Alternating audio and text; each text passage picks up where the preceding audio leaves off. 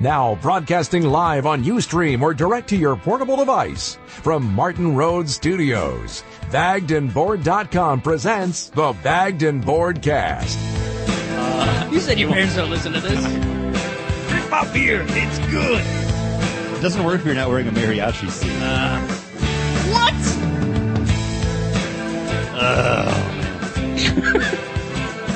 Oh my goodness. That is crazy.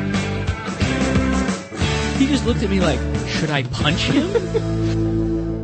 Hello, everybody. Welcome to Bagged and Boardcast, episode number 95. I'm Chris. I'm John. And I'm Paul. We're speaking in deep voices. I was just speaking normally. I went a little kind of deep for mine.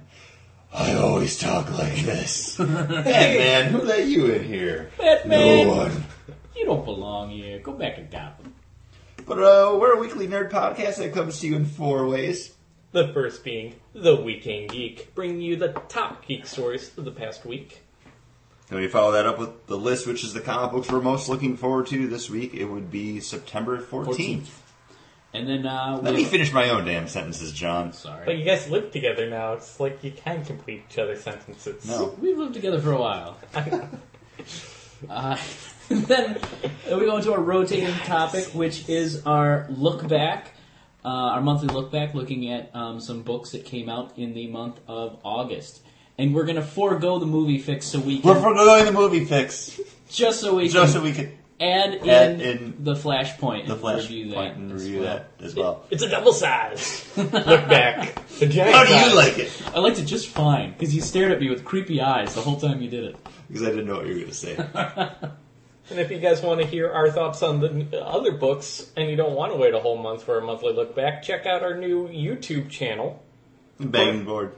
For Bagged and Board Bites, where we're going to be reviewing some of the new 51s out of the new 52. It's true. It's true. Yeah. Stared at me the whole time you said that. Well, John pointed at me and it was weird. I was hoping you could segue something to get us into the beer, because I don't like being on camera while sober. Maybe, I don't know, like, here's the baton. How is John going to segue that? No, when I was, after I How did I introduced the know Bagged that's and what Board you were Bites. doing? Well, that's why I looked at you and pointed. Yeah, but you're just creepy. So why did John point at me then? Maybe he wanted you to segue it. All I know... Hey, John, what are we drinking? All I know is I picked up local breweries Oktoberfest and their original, what started the brewery, their Aviator Red. We're drinking Bison Fest from Flying Bison Brewing Company out of our fair city, Buffalo, New York. I like to call it Bilo. I know you do, and it's horrible. Why is it horrible? It's so stupid. People call Boston Beantown or the Bow. People call Syracuse what? Cuse. The Cuse. Yeah, People call Rochester Rochester. the Rock. Okay. I don't like it. What do you call a buffalo? Bilo. Oh, yeah. It's not horrible, but No, people call it that. yeah. I don't like it. Also acceptable are buffalo and buffalo. How about the Buff? No. No. But I just like to call it Buffalo. Bison Fest, huh? Bison Fest. Huh? Huh? Huh? It's got a nice color to it. It's got a good smell. It's not the worst beer. It's not a bad Oktoberfest. I like my Oktoberfest a little more spice to it, a little more oomph. Yeah. It's just kind of like a generic Oktoberfest. Unfortunately, I had another taste of the season right before coming here. A Starbucks pumpkin spice latte. So, you get a lot of spice there. So I don't know if it's just my palate that's not calibrated. No. This has a little bit more of like a nutty taste to it. Yeah. It's not bad, I'm but not getting much. It's not bad. I probably wouldn't buy it again. I know I haven't had Flying Bison since they were bought out a while ago. Last year they were bought out by the company that owns Saranac. I can't remember what the beer company is, but they've been making a big comeback out here. They had some problems before, and now with the support of the Saranac Brewery, they've been making great headway and coming back. Rusty Chain is another one of the big ones that's actually been doing really well. It's really good beer. I like the Rusty Chain. Wanted to try their Oktoberfest. little shout out to Bilo. Some Muffin Love? Yes. But yeah, that's what I feel on it. Yeah, it's not great. You can drink it, but there's not much to it. Yeah. Okay, good. I just thought it was me because I had, Nope. that really heavy coffee. No. No. Thought I ruined my palate. Nah. No. Talking about ruining things, though. Right into the Week in Geek. Right into the Week in Geek. George Lucas. Get ready for your Blu-ray players, people, because Star Wars is coming to Blu-ray this Friday. And if you're listening to this not during the week that we recorded, then it came out, and you missed it. And you probably did yourself a favor. I just don't know why. I think the biggest thing is him adding the no to Return of the Jedi during the battle between when the Emperor is zapping Luke with the blue lightning, force lightning, and every time it cuts to Vader, he starts going no, no, and then by the time he picks up the Emperor and throws him over the railing, because in space there's always a railing that you can die. It's a science fiction fact. It is. Yeah. Death by railing is one of those big things. He starts shouting the no the whole time. Yeah. I don't feel this needs to be done. Exactly. Just put the movie out on DVD on your Blu-ray. Yeah, but he's going to do with what he wants with it. I mean, it's his movie. You can It say like, no, it's our movie as much as you want. No, fucker made those on his own, on his own time with his own money. Like, fuck it. He can do whatever he wants to it. If you're going to complain about it, well, enjoy your entitlement because they're not yours. I couldn't really tell you the last time I sat down and watched them all.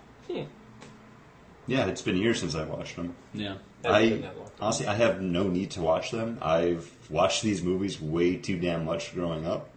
And, yeah, I mean, I own them on DVD. I've never even watched them. Like, someone bought them for me. It's like, oh, cool, Star Wars. I wanted to have them in the collection. Yeah. Which ones do you have? Oh, I have the original trilogy, and then I have Attack of the Clones. Okay. But which version of the original trilogy? It's the special edition ones. Okay. That's all they've put out on DVD. No, they have the original They have theatrical. the theatrical ones on it. Yeah. Oh, yeah. They come in the gold box. And then they have the ones that he re-edited. Like he put Yeah. the kid that played Anakin, his face on when Luke takes off Vader's Hayden mask. Christensen. Yeah, they put his face there. I don't remember that. I don't have that version. I have the special edition one with the stupid Jabba's palace, right?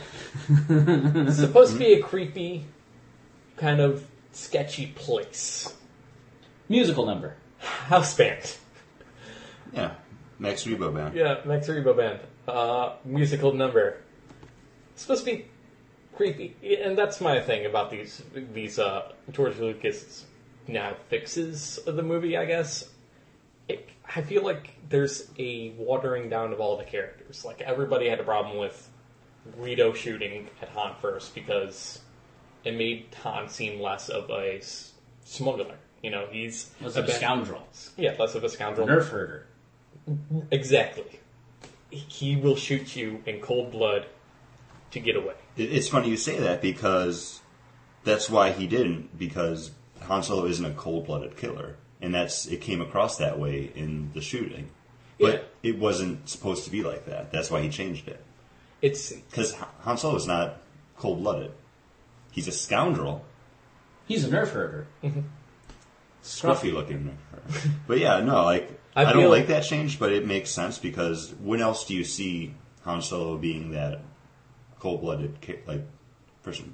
You could say that when he chooses to leave them behind, he's like, no, I'm not going to stick around and watch these people commit suicide. I'm out for myself. That's the whole story. That's the character arc that you're getting for Han Solo, is that his adventure with Luke and Leia proves that he cares more. He starts off, I'm out for myself. I will kill this guy to get away and, because I got to side with my own problems and look out for me. And then by the end of the movie, he has that decision point again. He's kind of faced with the same kind of situation where he might be risking his own life now for somebody else. But didn't he risk his own life to save Chewie, and that's why Chewie's with him, because he owed Yeah. him a debt? Yeah, it's the Wookiee life debt. Yeah. So, I mean, he's known to do it before. He's a good guy. I mean, like, he came back to save him. You're all clear, buddy. Take the shot and let's get out of here. Or Let's blow take this the thing shot and go home. Yeah, blow this thing and go home.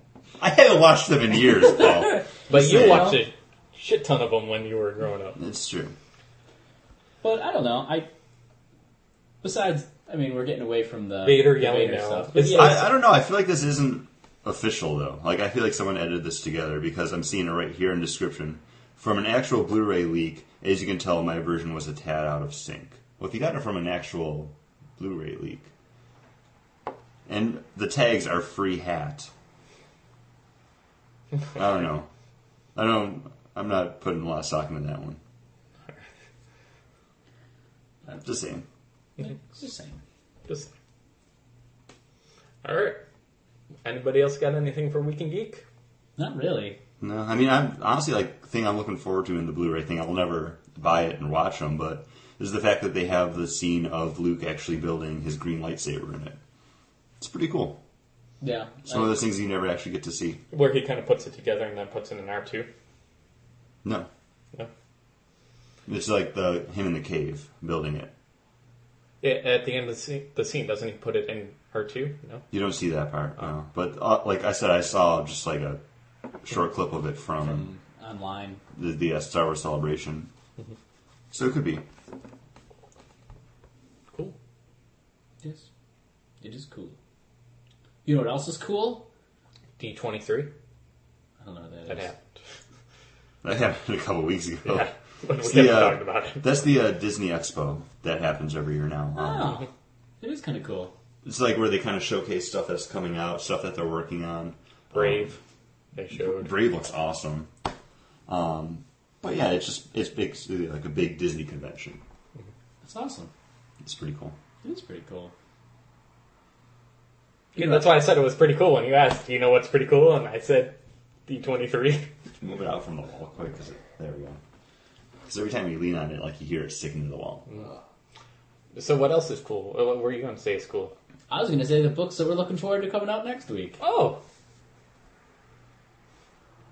Well, next week being September 14th, Wednesday, it's a comic book day. We're getting a lot of new stuff from DC, and I feel like I have to go with a DC book.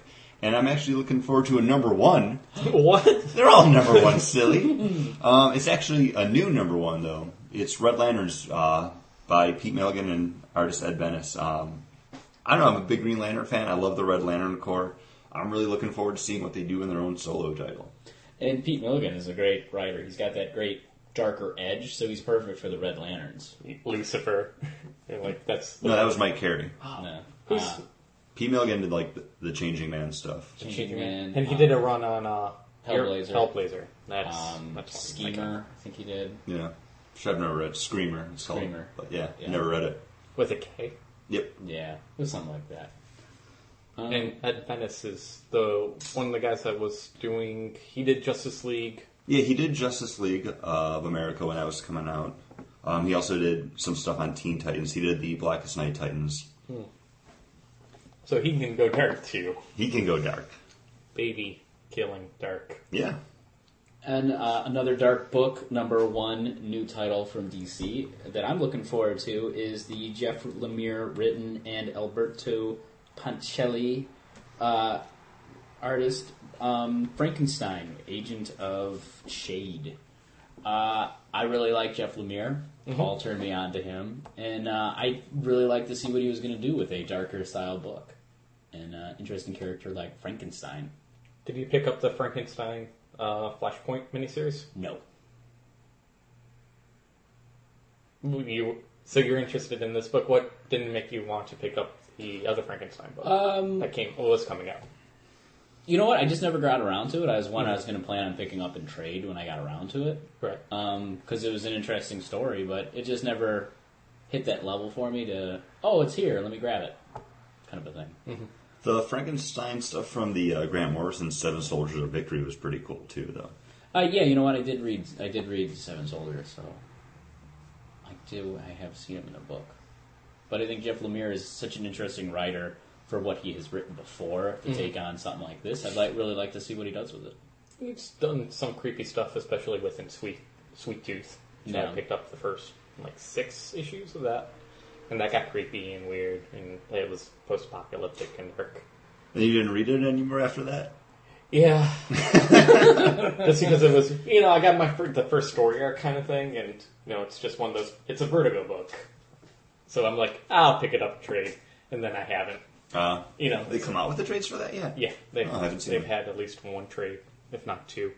It's a good book, but it suffers from vertigoitis, where it's difficult to read in the single issues because the story doesn't really move. I have no problem reading Vertigo stuff in single issues, so I will fight you on that, Paul. Really? Yes. No problem. Oh, no. Fables you read in single issue. Yeah. And what other Vertigo book do you read in single issue? Well, I was picking up Jack of Fables, but I stopped buying that one just because it wasn't good. But House of Mystery, I don't. Right. I'm trying to think what else. But, You've like picked up- all the Fables books, like the Cinderella ones, like the spin-offs that they come out with, I pick all those up. And in trade. And in trade. But it's more of a money thing than anything else. Right. So And I constantly go back and reread them. So that's why I buy the in trades. trades, right. Because it's just easier to do that than have to dig through issues. So reading Vertigo books is easy in single issues, Yeah, I have no problems with it. and the one that you do is just the Fable stuff. That's honestly the only Vertigo book I'm buying right now, though. Okay. Like, issue-wise. So it's okay. I'm not making my point. No, you're not, because it's a money thing. Like, if I had, like, endless sources of money where I could buy, like, all the books I pick up from Vertigo in trade, like, monthly through the issues, I would. And then still buy them. Like, that's what I do with Green Lantern. I buy all the trades that come out for those, too. And I still buy the issues. It's true, he does. It's very true. He also buys the awesome statues of them. Right over there in Wait. the nerd room. Didn't we help buy that for his birthday one year? No, I don't think so. I thought I gave you. Oh, no, his ring prop. That was that's the ring right, prop. Yeah, the ring Yeah. prop. Yeah, which is also in the living room. That's what I was talking about. I'm sorry. But No, but yeah, I have no problem reading Vertigo books by the issue. I just find that Sweet Tooth was a little bit, slower paced, in the single issues. That I enjoyed it. Would probably enjoy it better in the trade. Okay. Much like Why the Last Man, I kind of enjoyed that better in trade than because I didn't really get into it in single issues. I only picked up the last, I think, 6 issues, single issues, just because I needed to get the story as soon as possible. And waiting for the trade is sometimes brutal. Sometimes it can be a little bit rough, but you gotta do what you gotta do. Gotta do what you gotta do. Money-wise, Money-wise. also. That's what I hate about Invincible. Like, I wish I was buying the issues, but it's expensive. Yeah. So I pick up the trades for that one, but I constantly reread them. I have the first 4 trades of that, and that's really good so far. It's really good. Paul, have you picked your book yet? No, Okay, Batwoman, I didn't number think we 1. did. J.H. Williams III. That's all I really need to say, right? Like I said, when I was paging through Animal Man, you'll probably hear a little bit more on their Bag and Board Bites YouTube channel, just Bag and Board on YouTube. I'll also be on bagandboard.com. I enjoyed the different art style, and I'm afraid with all these things going day and date digital, that we were going to get a more simplified art to break out each panel in a very grid-like thing, and I was a little afraid we were going to go back to basically 9 panel grids, just to make it easier to read on screen.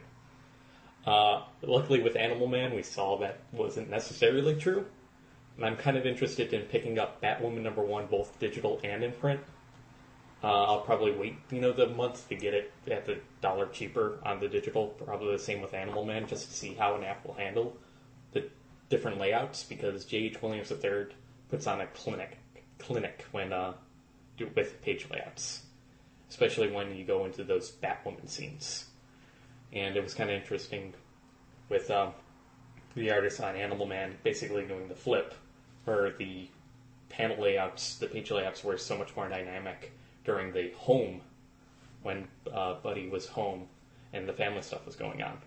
So, and this is a long time coming. How long have we been waiting for this Batwoman book? since It's- before 52. Yeah, 52 they were talking about it, then it started coming out in Detective Comics, and then Greg Rucka left DC, and it's been kind of talked about since then.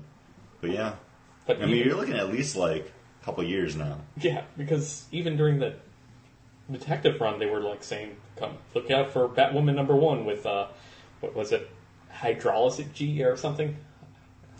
Because it's a water-based villainess, right? Mm-hmm. Yeah. Yeah. So that's the book I'm looking forward to, Cool. just to see both digital and in print.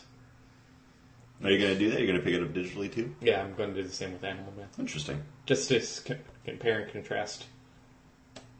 I would say I would probably write up a little something on the website, but I know I won't. Yeah, don't rope yourself into something you can't do. Yeah. But I'll tell you what we can do. Let's take a look at some of the books that came out back in August of 2011. Like it was yesterday. But But before we get into these books, we got one more beer to try.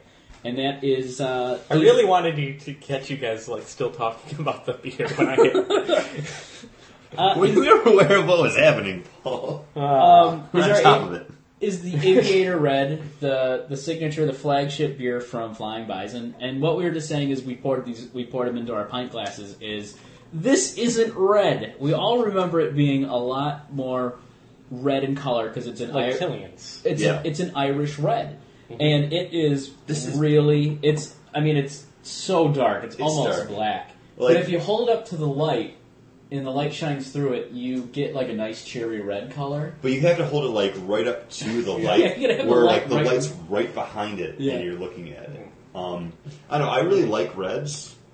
I haven't had this one in a while, so I'm kind of looking forward to trying it since It's been a long time changed up. since I've Yes, had please, this. sir. Yes. Delicious.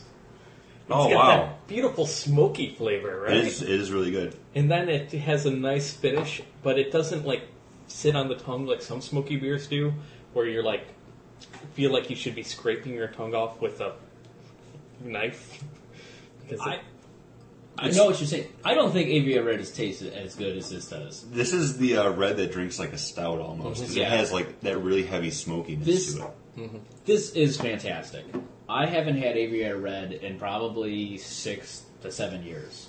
Honestly, I think the last time I had a red, period, was that time that Ed, friend of the show, Ed, brought his red that he made over that one time. Yeah. And that was still like a year and a half ago. he made a red? Yeah. Yeah, he made a milk stout too. It was really good. He made a milk stout? It was a little syrupy, but it was still pretty good.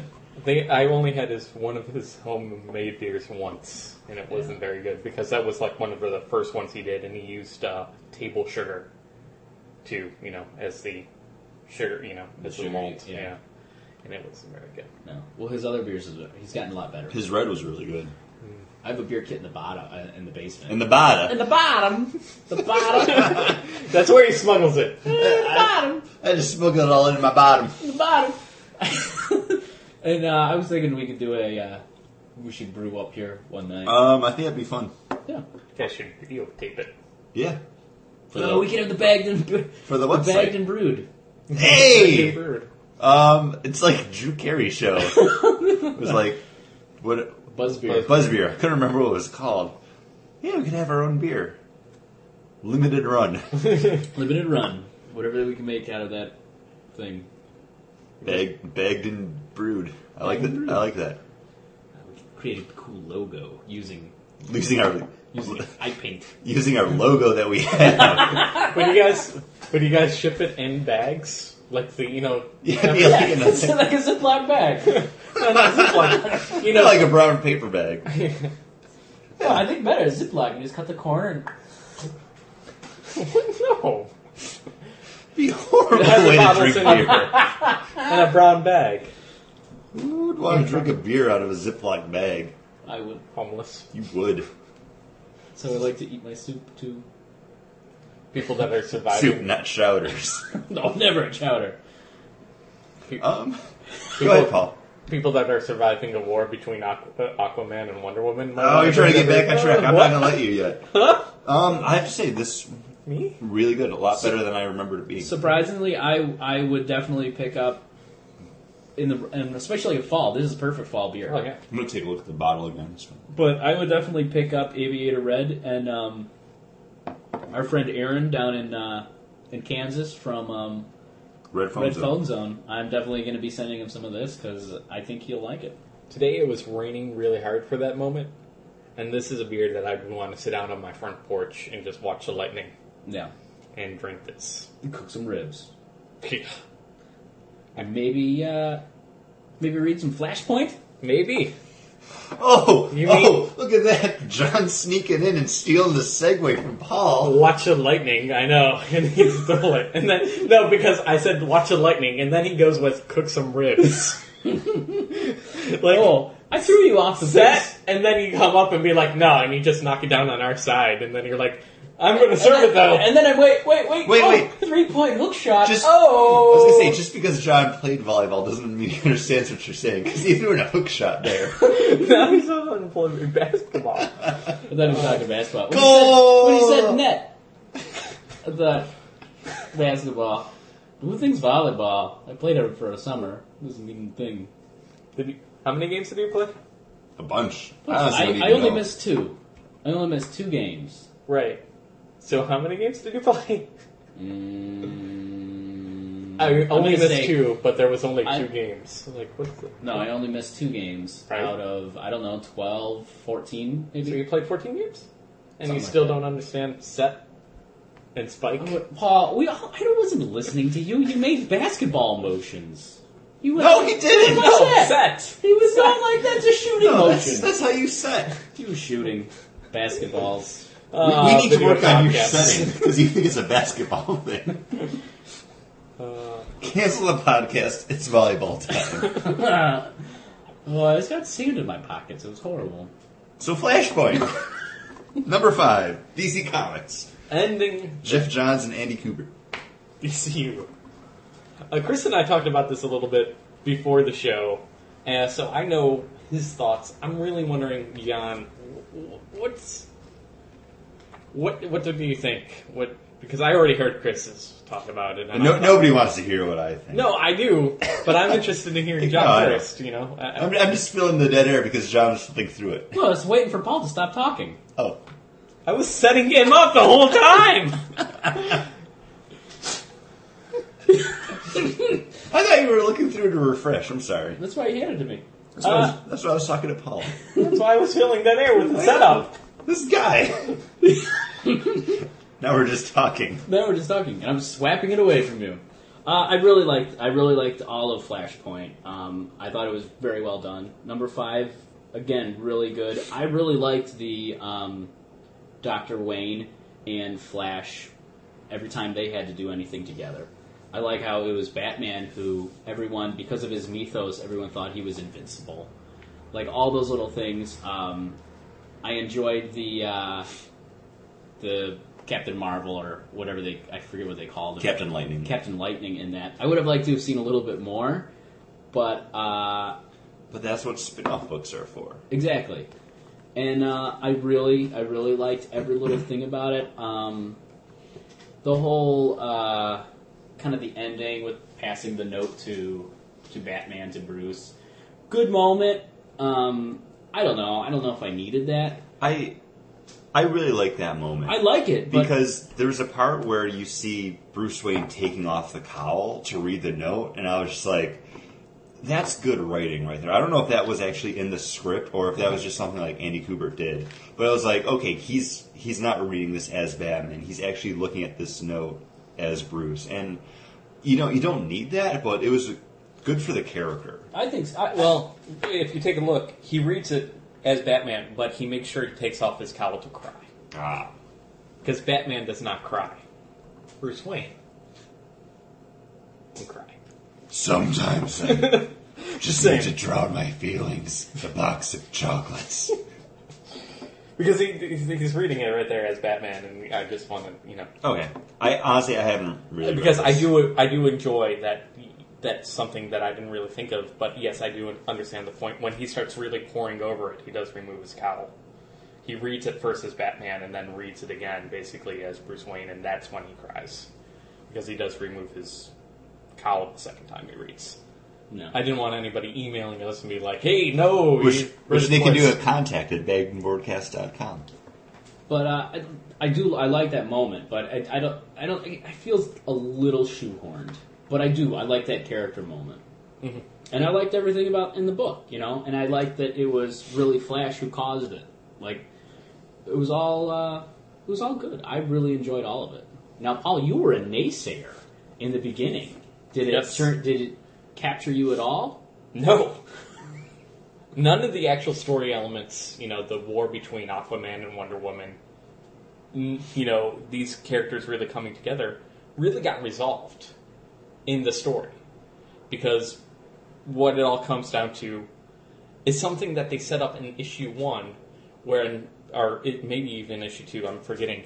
Barry Allen says to Dr. Wayne, I cannot change the past. I just can't do it. It's not in my power. It must have been the Reverse Flash.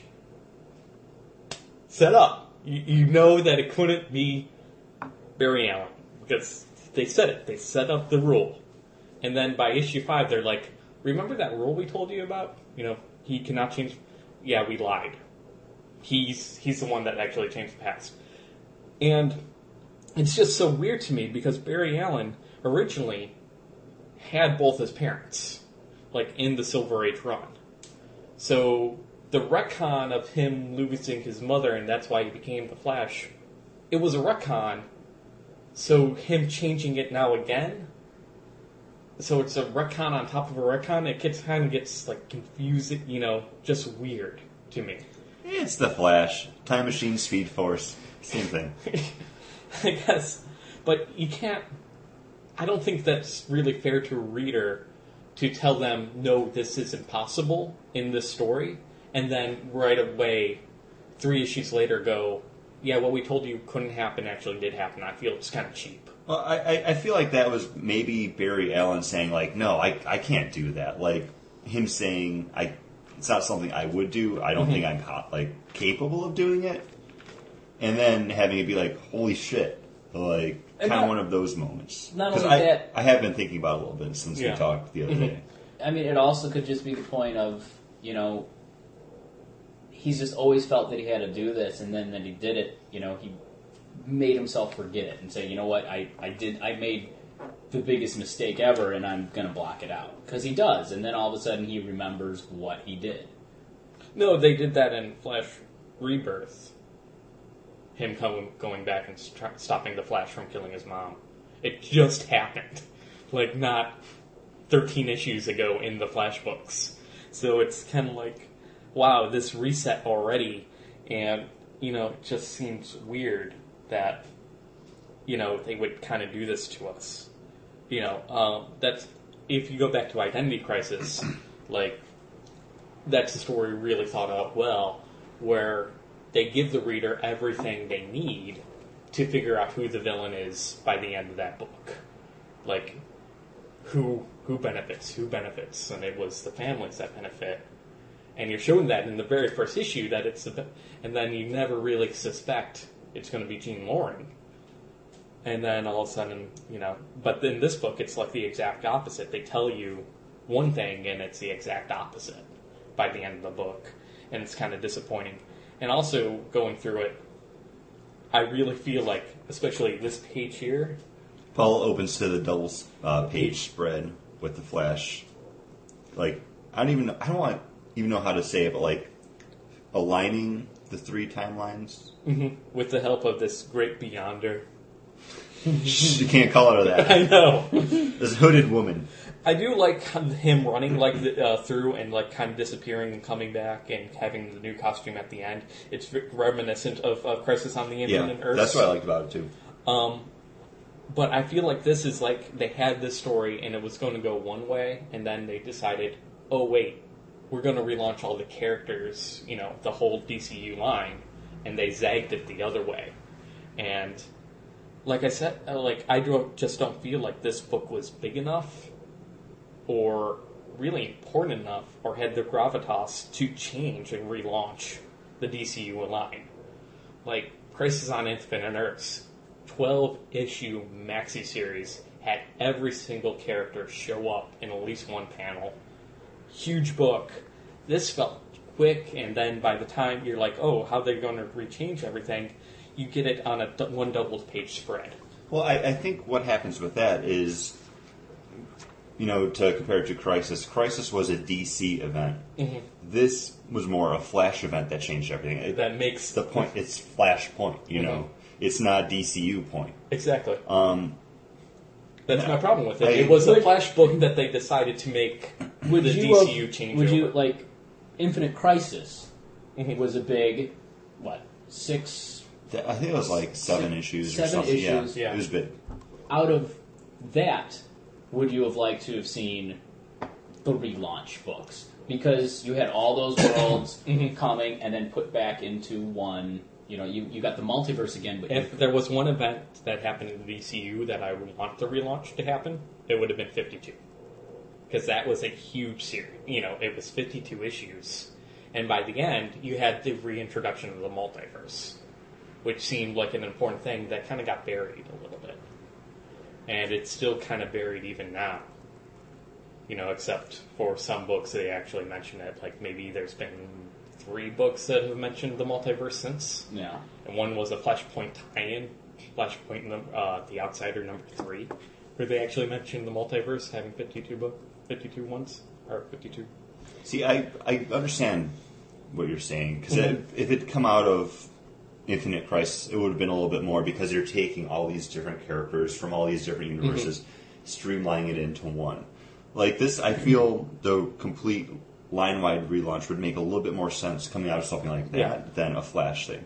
But they did it coming out of a Flash book, which, it makes sense coming from a Flash book, but for a whole line-wide thing, not really. So I can definitely understand what you're saying, Paul. If they harken back more to the Showcase #4 book, which started the Silver Age for DC, maybe then I could understand this being, hey, Flash started us with Silver Age. Flash was the first DCU Silver Age character, Barry Allen. And Barry Allen is going to harken in the new post-modern, and that's not really the right sense. You know what I mean? know what you mean. Yeah, the new contemporary standard for the DC universe. But I didn't get that with Flashpoint. We got this really weird alternate universe that introduced characters that we don't know if they're going to set. We know Aquaman isn't going to be the same. We don't really learn anything about Aquaman in this book. Character-wise, you don't really learn anything. And when do we even see Wonder Woman in Flashpoint? Couple hits here and there. Yeah, but again, it's very Flash focused. It's a Flash book. It's a Flash miniseries. And if you want those other stories, well, hey, we've got these 3-issue miniseries coming out that are expanding upon that. And honestly, I didn't buy any of those because, we kind of talked about this the other day again, because you're looking at a 3-issue miniseries coming out of a miniseries that isn't going to have to do with anything once the 5-issue miniseries is wrapped up. The only one that I could say is maybe that Frankenstein one, because it looks like that miniseries is going to lead right into Frankenstein Agent of S.H.I.E.L.D. Yeah. So, John and I were saying, right when Flashpoint started, those books looked interesting. We wanted to check them out. You guys were interested in this universe. It was this was cool. It was an interesting universe, but not enough to spend $3 per issue. Drop around $10 to get more story. There were some one-shots in there. There was the Ken Berry Cricket, God of War. Yeah, but it was more like the Aquaman, Wonder Woman stuff. The Thomas Wayne as Batman. Yeah. That's what was really interesting. Even the Deathstroke. Yeah, I wanted to check that. What's it like Pirate Deathstroke? Yeah, that was so cool. And he had Clayface on his ship. It was interesting. Was there even a Aquaman Wonder Woman book though? It was I can't remember what they were calling it. It was basically the Lois Lane and the Resistance book, I think. Because it was and that was her in the trenches, kind of. Yeah, but it wasn't really centered on either of those characters, and that's what I'm saying. I'm I don't even know if we got that book about this war that was happening and it's going to tear the world apart. You hear these things, and then it all just comes down to Barry Allen punching Barry Allen in the face. It's very much you're watching one character, and that's what Flashpoint was. Like you Yeah. were seeing everything from Flash's viewpoint, because besides some like the side story stuff, like you're with him from the beginning to the end. Yeah. Yeah, you don't really leave him. So from like a storytelling standpoint, like that kind of makes sense, because in this book you are Barry Allen. You would only see what Barry Allen's there for. It makes sense. The other stories, very interesting, but again, when they only make sense to this story, why bother picking them up? But I have to say, what Flashpoint really did was drive home the fact that I can only enjoy Barry Allen in these big, like, huge crossover things. Like, in a regular book, I don't like him. When you put him in with everyone else, your Flashpoints, your Flash Rebirths, your Crises, that's when I'm okay with reading Barry Allen. If I'm picking up a Flash book, Wally West, I don't know, he's just a much more interesting character to me. And I feel like what makes Barry interesting is only really comes into play in these big crossovers. Because he is a hero willing to sacrifice himself for the good of everybody else. He saw that in Infinite Crisis. So when it came down to him like being like, oh no, it's to save my mother, it was like, really Barry Allen wouldn't, think twice about it. Like, it's for the great good. He would, of course, sacrifice anything, even himself, it seems. At least that's what I get from Crisis on Infinite Earths. But, talking about looking back at, I have no way to say You're just, well, saying goodbye to universes at the end of Flashpoint. Good time of the month for DC to release their retroactive series. What they did is, for 3 weeks, was it? No, 3 months. 3 months. Yeah, they started with I retroactive didn't the buy any 60s, besides 70s, 80s, and 90s, so 4 months. Every month, basically, it seemed like there was more retroactive books. Or at least, okay, maybe it was 2 months or 3 months, I think they were doing the retroactive books, where it was different. Getting back the creators from those time periods to come back and write a new story, and also feature a backup of an old story, especially with the Wonder Woman book. You kind of see that these modern stories are kind of filling in the gaps between those older, like either Bronze Age or Silver Age, or the 90s, which I guess is modern age. Yeah, it'll be kind of modern. The books that the writers come back and write. And in Green Lantern retroactive, the 90s, we got Ron Martz, the creator of Kyle Rayner, Green Lantern, coming back and slinging a ring of joy right through our hearts. When I first heard about the retroactive, I guess you could call it initiative or program or whatever. It was a way to fill up space between now and before the relaunch. Yeah. Like, I thought it was interesting. Like, okay, getting these big creators from, like, their decades coming back to tell a story with the character that they helped pioneer. I enjoyed the Wonder Woman. Like, I looking at all of them, I was kind of like, oh, the Flash one looks kind of cool because I like Brian Augustine's writing. But the one, and the only one that I bought was the Green Lantern 1990s retroactive, written by Ron Martz, drawn by Darryl Banks. This is what got me into Green Lantern. It was like their stories. And seriously, like picking this up and sitting there reading it, it was just like when I was buying Green Lantern back in the 90s. Like, it felt great. You feel that paper quality? Mm-hmm. They went with the old school kind of like pulp, like non-glossy paper. And it looks exactly the same. Like, everything about it, like even like the word balloons in the caption boxes, like it's the same as it was in the 90s. And with the Green Lantern, you have Kyle Rayner's are trying to be Effigy coming back. And I said to John, like, I haven't read a book with Effigy in it since the 90s. So this was just like walking into like a comic book shop randomly and looking at the shelves and being like, oh, there's a Green Lantern out. I need to get that one. Mm-hmm. Like, back when I didn't go to the shop every week, I didn't have a pull list. I didn't fill out the previews. And it's a fun, standalone story, but it still fits in with everything that I used to read back when I was buying comics as a kid. And I mean, even down to the cover. I mean, the cover has that same classic look that you had in the '90s with these Green Lantern books. And I mean, you pretty much said everything that I was going to say, but it does. It's got that feel. It takes you back to a kid. It's like going to Disneyland, and you just revert to that kid. And I revert to Teenage John, like exactly like, oh my gosh, Green Lantern book, and picking it up like at the Robo Supermart, gas station, like picking it up, reading it, and You had robot supermarkets? Robo, it was like Robo. a car wash. yeah. Okay.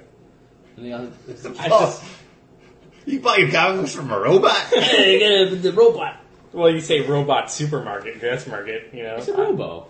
Robo, yeah. Sounds like a robot to me. I But don't know. yeah, it's got that. I mean, even the DC insignia in the corner Yeah. on the cover, just that great feel, and it does. It makes you Long just for those flash stories. back to those books, and And honestly, like rereading this, it made me be like, crap, what happened to Effigy? Because it's been so long since he's appeared in Yeah. anything. Like, I he think was. he was in. I think he appeared in Countdown, or some of the. I know he's been with Green Lantern. Has run into him before. Ion, the Ron Martz miniseries. Effigy was in that. Did he show up in that one? I can't remember. Yeah. Because I know He was the one with guy that something. had the yellow ring showed up at one point. yeah, But it's like, you need more with Effigy because he was actually. he's a cool character. He was created by the Controllers, who have come back kind of in a big way in the Green Lantern universe because they were the ones that were seeking the Orange Ring. Like, they wanted that power. Mm-hmm. And, like, it was at that point I was like, oh man, maybe we'll get more Effigy. And it never happened. So, like, picking this up, it was fun.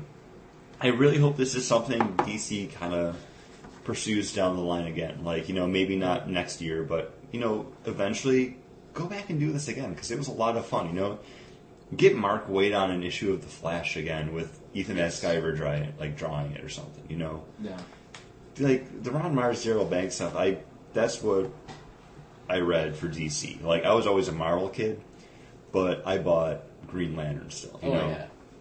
I wish I still had all those issues. Oh, the Green Lantern. Yeah. What did you do with them? I don't know what happened to all of them. Because we split. We Well, bought. that was after, like, I lost all those. Oh man. Yeah, That's all insane. my comics from when I was a kid gone somewhere. Well, Man. That's why when I saw that thing on eBay to get like that huge lot of Green Lantern comics, I was like, I totally want to do this. I forget how many we got, but it was like $75 each. Yeah. We split it. It was fun. It was great just sitting there like deciding which we were gonna take. yeah. But Paul, No, I really enjoy this. This is one of the things that writers kind of forget. Ron Martz never forgets this about Kyle Rayner. I feel like a lot of people forget about it when they write a Green Lantern.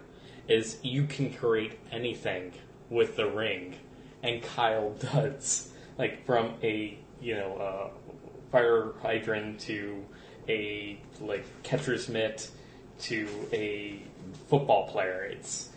It's a lot of fun to see this, and Effigy does the same thing with his he's basically Pyro on cosmic steroids because he can fly through space and he can create anything out of flames.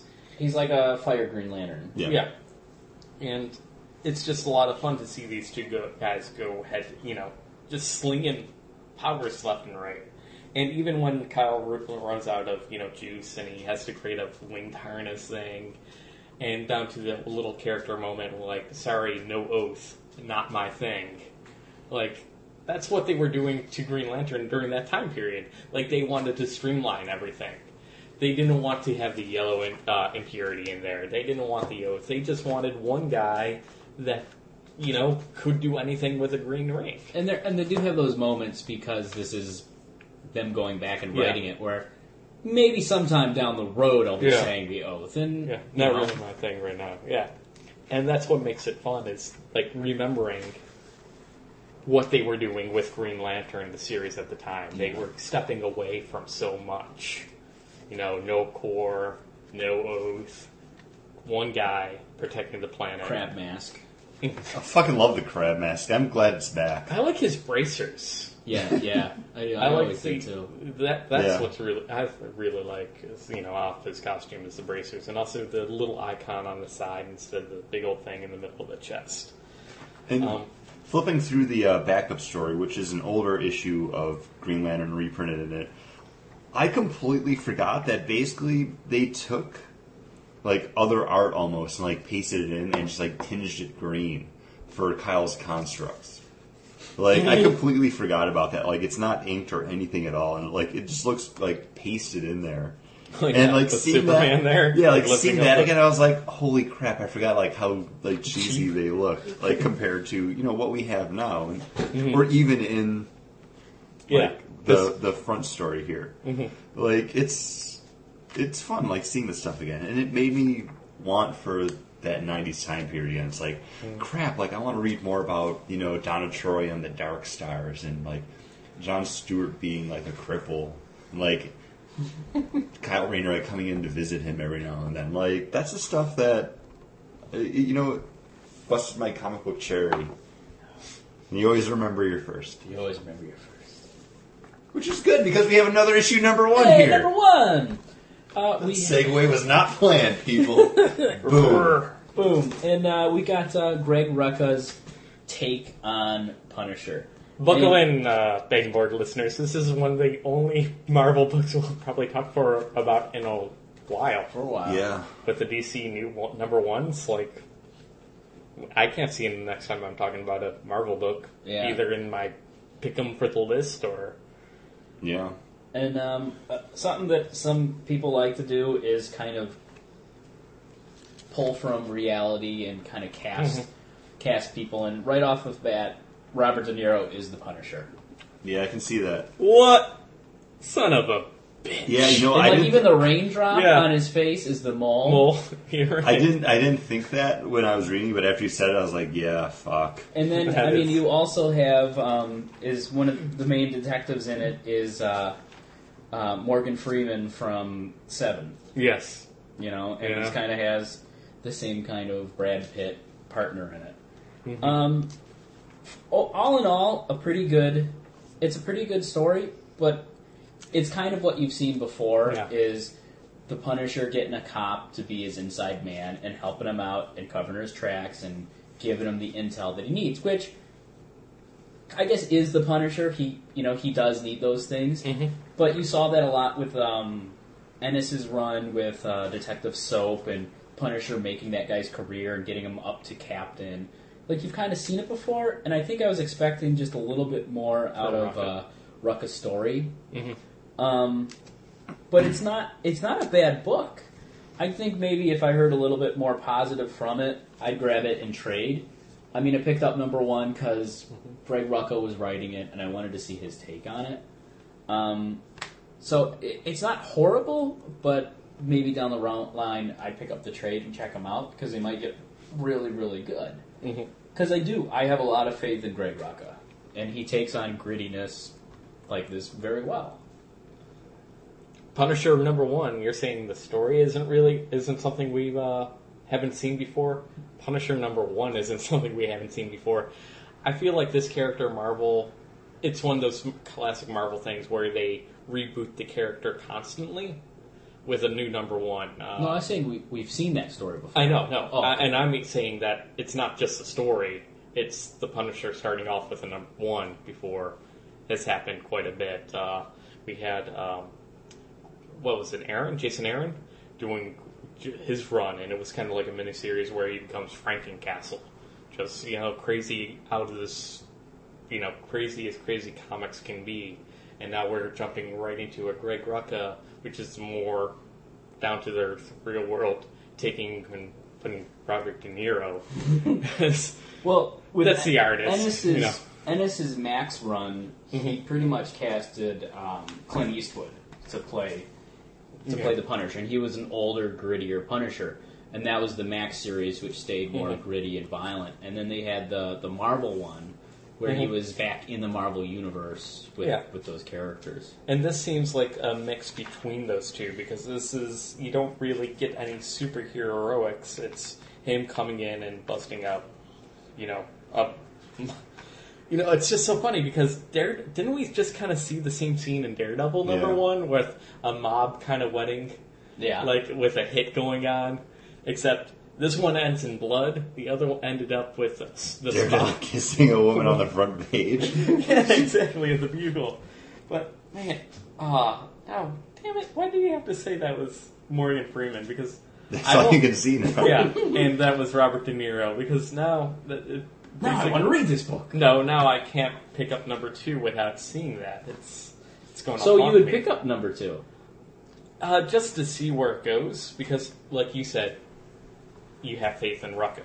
And that's I why have faith in I'd Rucka, pick it too. up in trade versus another issue. Like I have always enjoyed Rucka's writing. Like he does street level very, very well. And when you say Greg Rucka on The Punisher, it's like, oh man, That's a fit. That's why I But- got number 1. something about this, it just fell flat. Like I don't know, like I can't even like compare it to the Captain America #1 and Daredevil #1 because I enjoyed both of those far much Yes. more than this one. This is the weakest out of the class. And that's really sad because Rucka on Punisher, it just sounds so right. Yeah. And it reads like any other Punisher story I've read before, which is sad because I love Rucka. Like, I don't know if I've been spoiled by his years at DC, like doing stuff like Gotham Central and Detective Comics. But this, it just, I couldn't get into it. And I felt bad reading it. Like, every page, I was just like, I want to like this. But I couldn't get into it. And that was really disappointing. Yeah, and I have almost the entire run of Ennis's Punisher. Before he went to Max, and it was just the Marvel Knights version, his whole run of that, and it just seems like a weaker Ennis story. And it seems sure. like it seems like a washed out one. Like it's just missing those gritty bits that Ennis put in, and those extra violent bits that would make a Punisher book. Those A over Punisher the book. top, Yeah. over the top violence, Well, like, that's because what- this is violent. Yeah. This starts with a wedding being completely massacred, and then the Punisher coming in and massacring some goons. Like, it doesn't. And I have to say, it's that's not what I like as soon as violent. the Punisher comes in, is it's just like, there's not even word balloons. No. It's just like, you see gunfire and people dropping. Yeah, Like, And- maybe if the book had started out that way, it would have grabbed me a little bit more. I think what it is the Punisher's not really in the book, No, he's and silent. it's following the detectives, and then the Punisher just happens to be in there because you have to have it because it's a Punisher book.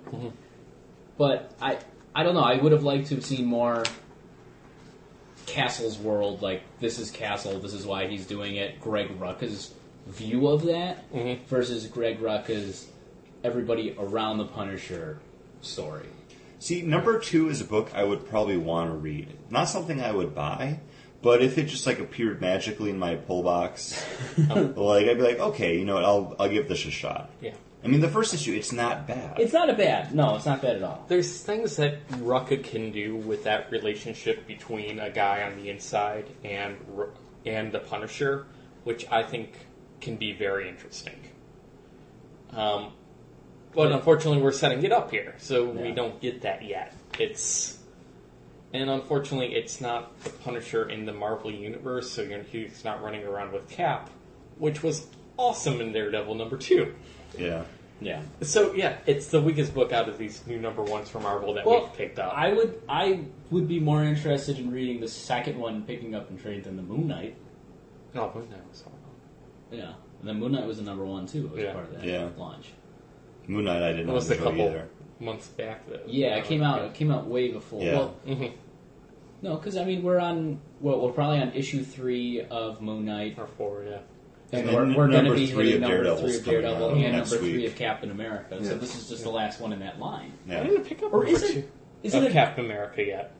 Oh, I Yeah, have number it. 2 came out like Yeah, 2 I must weeks have ago, missed I it. think now. I think I have it in a stack over there. I can get Because it to number you. 3 comes for Daredevil comes out next week. Because that was almost like when I Yeah. was Oh. picking, but I was like, oh, I gotta go Red Lantern. Yeah, I gotta go DC, too. Yeah. But it is good. Isn't there a Ghost Daredevil. Rider coming out by another big name?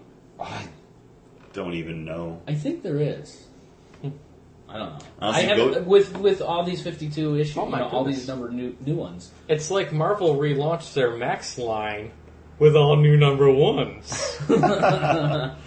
Why would Marvel do something like that?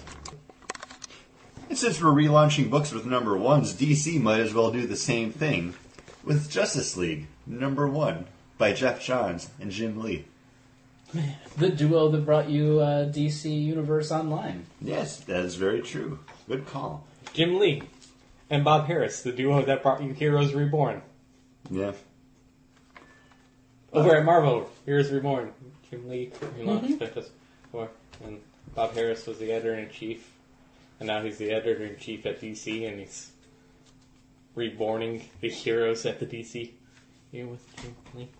Well, we have a Justice League number 1. We saved this for last, even though it was actually the first of the new number 1s to come out from DC. Came out the same day as Flashpoint number 5. This is the one I was actually really looking forward to the most. I mean, you got 2 creative titans on it, like Jeff Johns and Jim Lee. You know they're going to just come out swinging, and I think they definitely do. Being told a story of the Justice League from, I think they've said 5 years ago. So we're seeing Batman, you get some Green Lantern in there, and then you also catch a glimpse of Superman, and they're going after a parademon.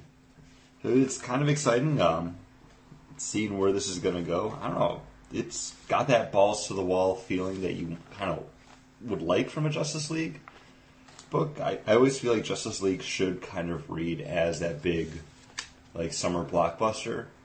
As much as I love some of the quiet, introspective stuff we got with the Brad Nutzel run, this was fun. Yeah, it was a lot of fun, and I really liked how cocky. He was caulking a lot. He was caulking. How cocky. Remodeled the kitchen and also bathroom. Green Lantern is in it, and I liked his play with Batman, who he's no nonsense. He's not fun. You know, he doesn't. You can tell right away he doesn't like Hal. And Hal, like, if you weren't a Green Lantern fan and you didn't love Hal Jordan, you would be like, this guy's a dick, you know? Because he is. But, I mean, you expect that out of a young Hal Jordan, which this is supposed to be. And even the moment where Batman slips his ring off his finger, you know? Like, great little moments between the two of them. And then he just kind of shoves Green Lantern's words back in his face, like, because Green Lantern's like, as long as I concentrate, I can create anything with this ring. And at that point, you know, right after that, Batman has his ring off, and he's like, how did you do that? And he's like, I guess you weren't concentrating. But you do get to see that new power cannon. Was that a thing with Green Lantern before, where he could just recall the ring to his finger at any moment? Okay. Yeah. Because that's not something that I realized.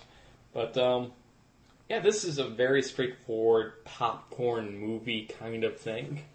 Because there's this, for whatever reason, they're battling this one demon and they got this box that they find, and then all of a sudden they have to go see Superman. And I don't really understand the reasoning why they want to go see Superman, other than, well, he's an alien, and that guy, that transforming parademon, is an alien, therefore they must all be connected.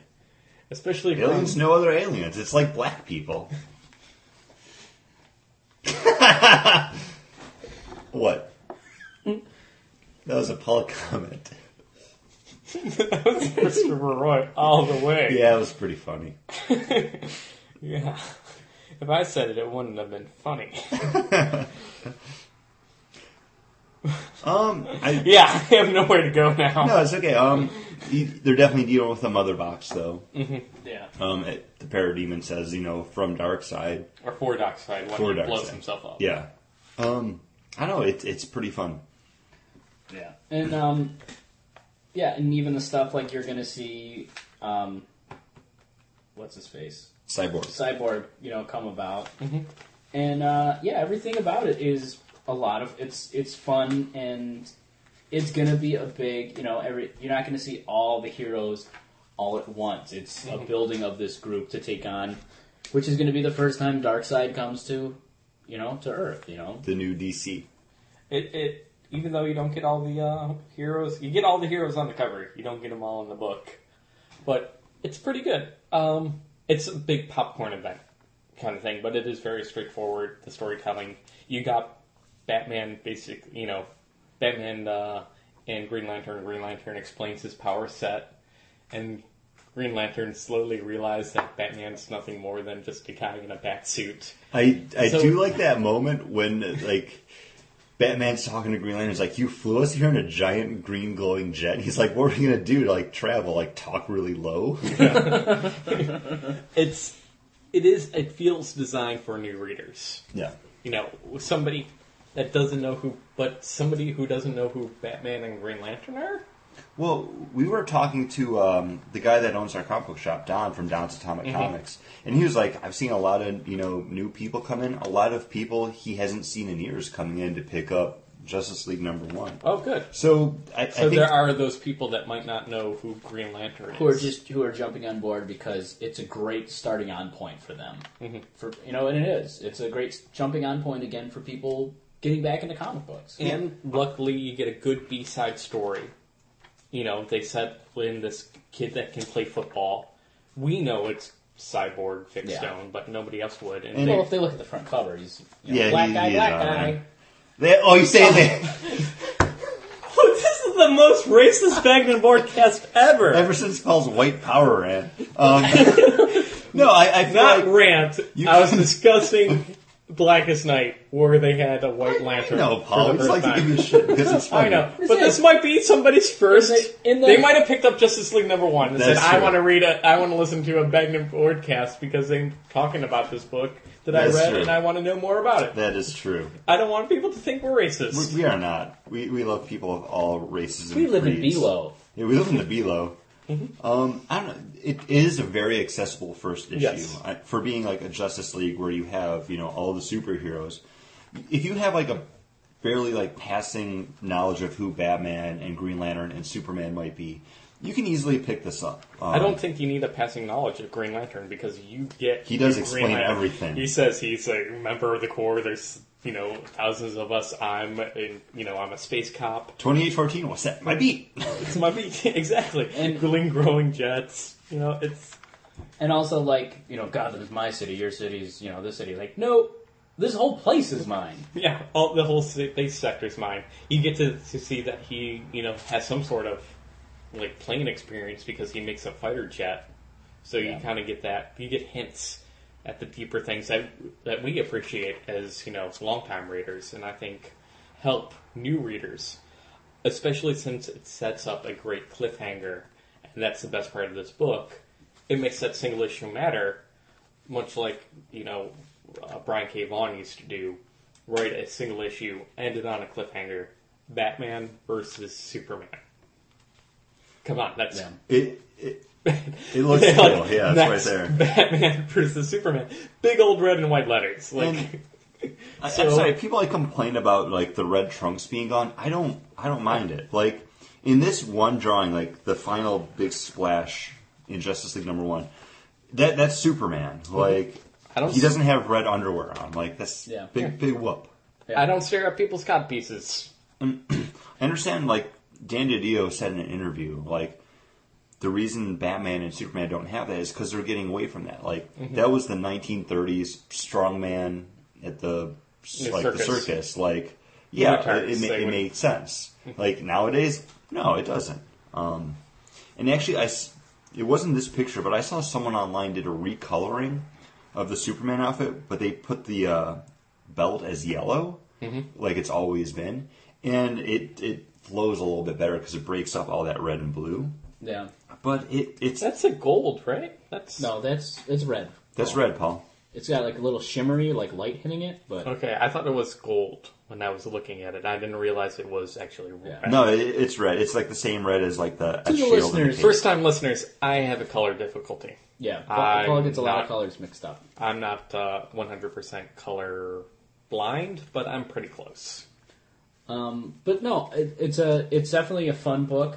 And, we're definitely going to see Aquaman, Wonder Woman, Superman, Green Lantern, Batman, Cyborg, and Flash. Are there any characters you'd want in this?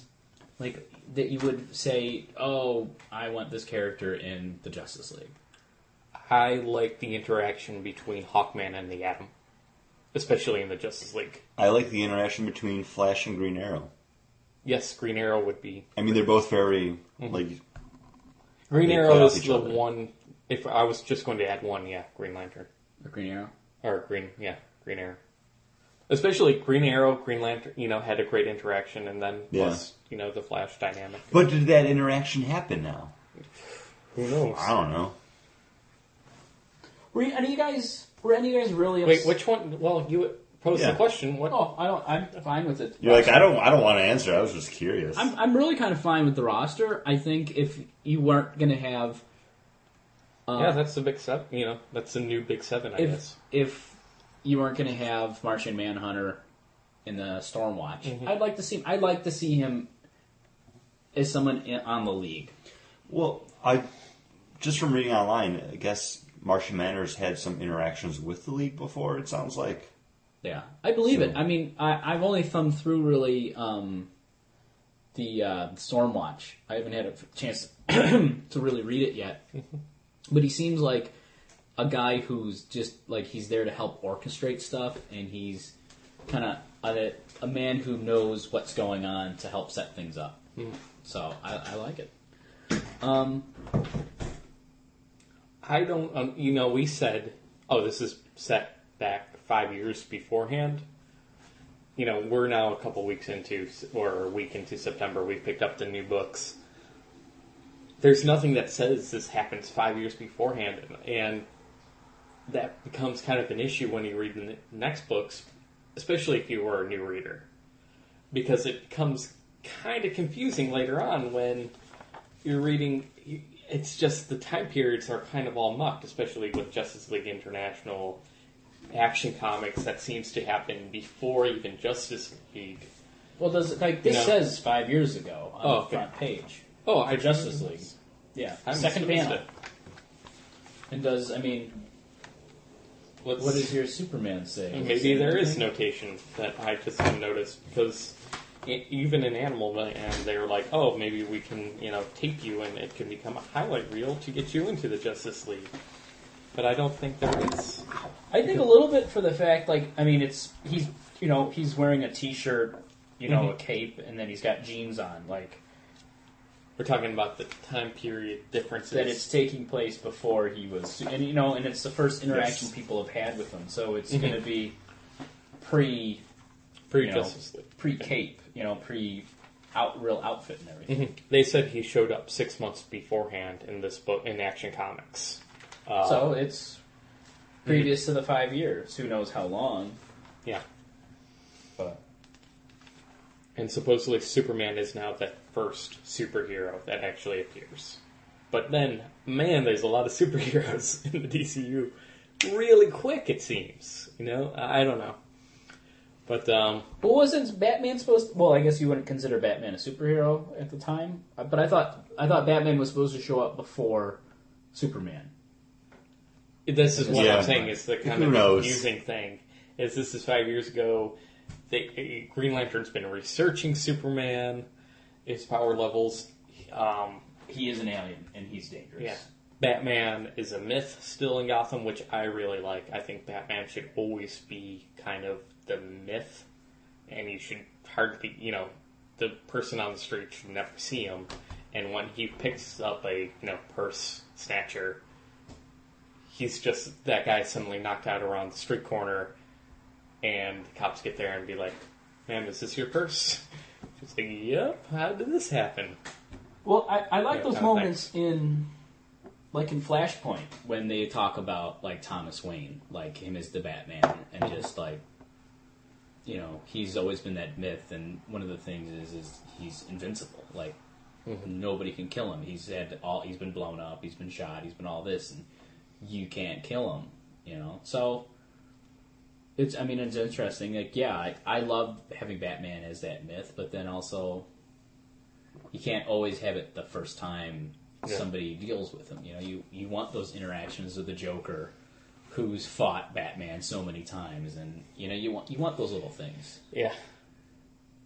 And I don't think we're resetting the Batman things in the Batman books, but those haven't really. Well, I haven't picked up one yet. Yeah, I want to get Detective Comics, but it was sold out. at the shop. I didn't order it. Yeah. Learned my lesson. I think, talking about, we have read some of the new number ones. I think this Justice League number one is the most straightforward, most easy to pick up for a new reader out of all the other ones. Oh, yeah, especially Yeah. with the big superheroes. Yeah. In it. Just based on like everything that I've read that's come out this past week, even being a comic book reader for over a decade now, picking up these number ones, I was like, "Who the fuck?" Like, I know who this character is supposed to be, but what's happening? Well, Like, you don't know who they're supposed to be. Well, I know who they were. I Yeah. should say then. Exactly. But this was very accessible. Yeah. Even something like Static Shock, like a character that hasn't been around too much, except for the past couple of years. Like, he's kind of had a resurgence. Even reading that, I was like, "We're like, what? Really? What's happening?" Yeah. But to learn more about that, yeah, that's right, I'm pimping it again. YouTube.com, Bagged and Board. Check it out there. And until, I think that wraps us up. We're not doing a movie fix. Right, we're not. We aren't. I'm not a big fan of Weeds. I've been watching that. I told you, Yeah. I wasn't sure while I watched it if I liked it, but it kept having these cliffhangers where I was like, well, I kind of want to see what happens. Every show ends in a cliffhanger. Parks and Rec comes out next couple weeks from now. Yeah. Yeah. Starting a new number one. You got a free preview on iTunes. I haven't watched it yet. Me either. It's only a 3-minute preview. Yeah. I'm okay with waiting. It's a recap of what happened in the last season. And they also talk about number one, Tammy number one. And also Tammy number 0. What? Zero Tammy. Do you guys want to know? No. Yeah? No, I said. No. All right. And I We won't both say. agreed. No. Don't. Ruin that for us. We turned you on to that show. Well, Chris turned me on. And then To I turned you the on. show. No. Okay.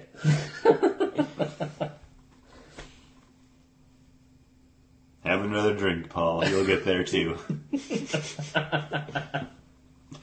Well, I think that's going to wrap us up for episode number 95. Thanks for tuning in. And as always, make sure you rate and review us over on the iTunes. Check out our Facebook at Bagged and Board. No, that's Twitter at Bagged and Board. Facebook is /Bagged and Board. We can still look us up on On Facebook Facebook. at Bagged and Board. Well, You just not have to with the type at- it. Just not with the @ symbol Yeah. in front of it. You don't want to do that. What's this thing at Bagged and Board? That's our Twitter. At Bagged I and don't Board. give a shit. Those are... Half of those are your books, I think. No, mine are all over there. Okay. Cover all this stuff? What else you got? I went that one too.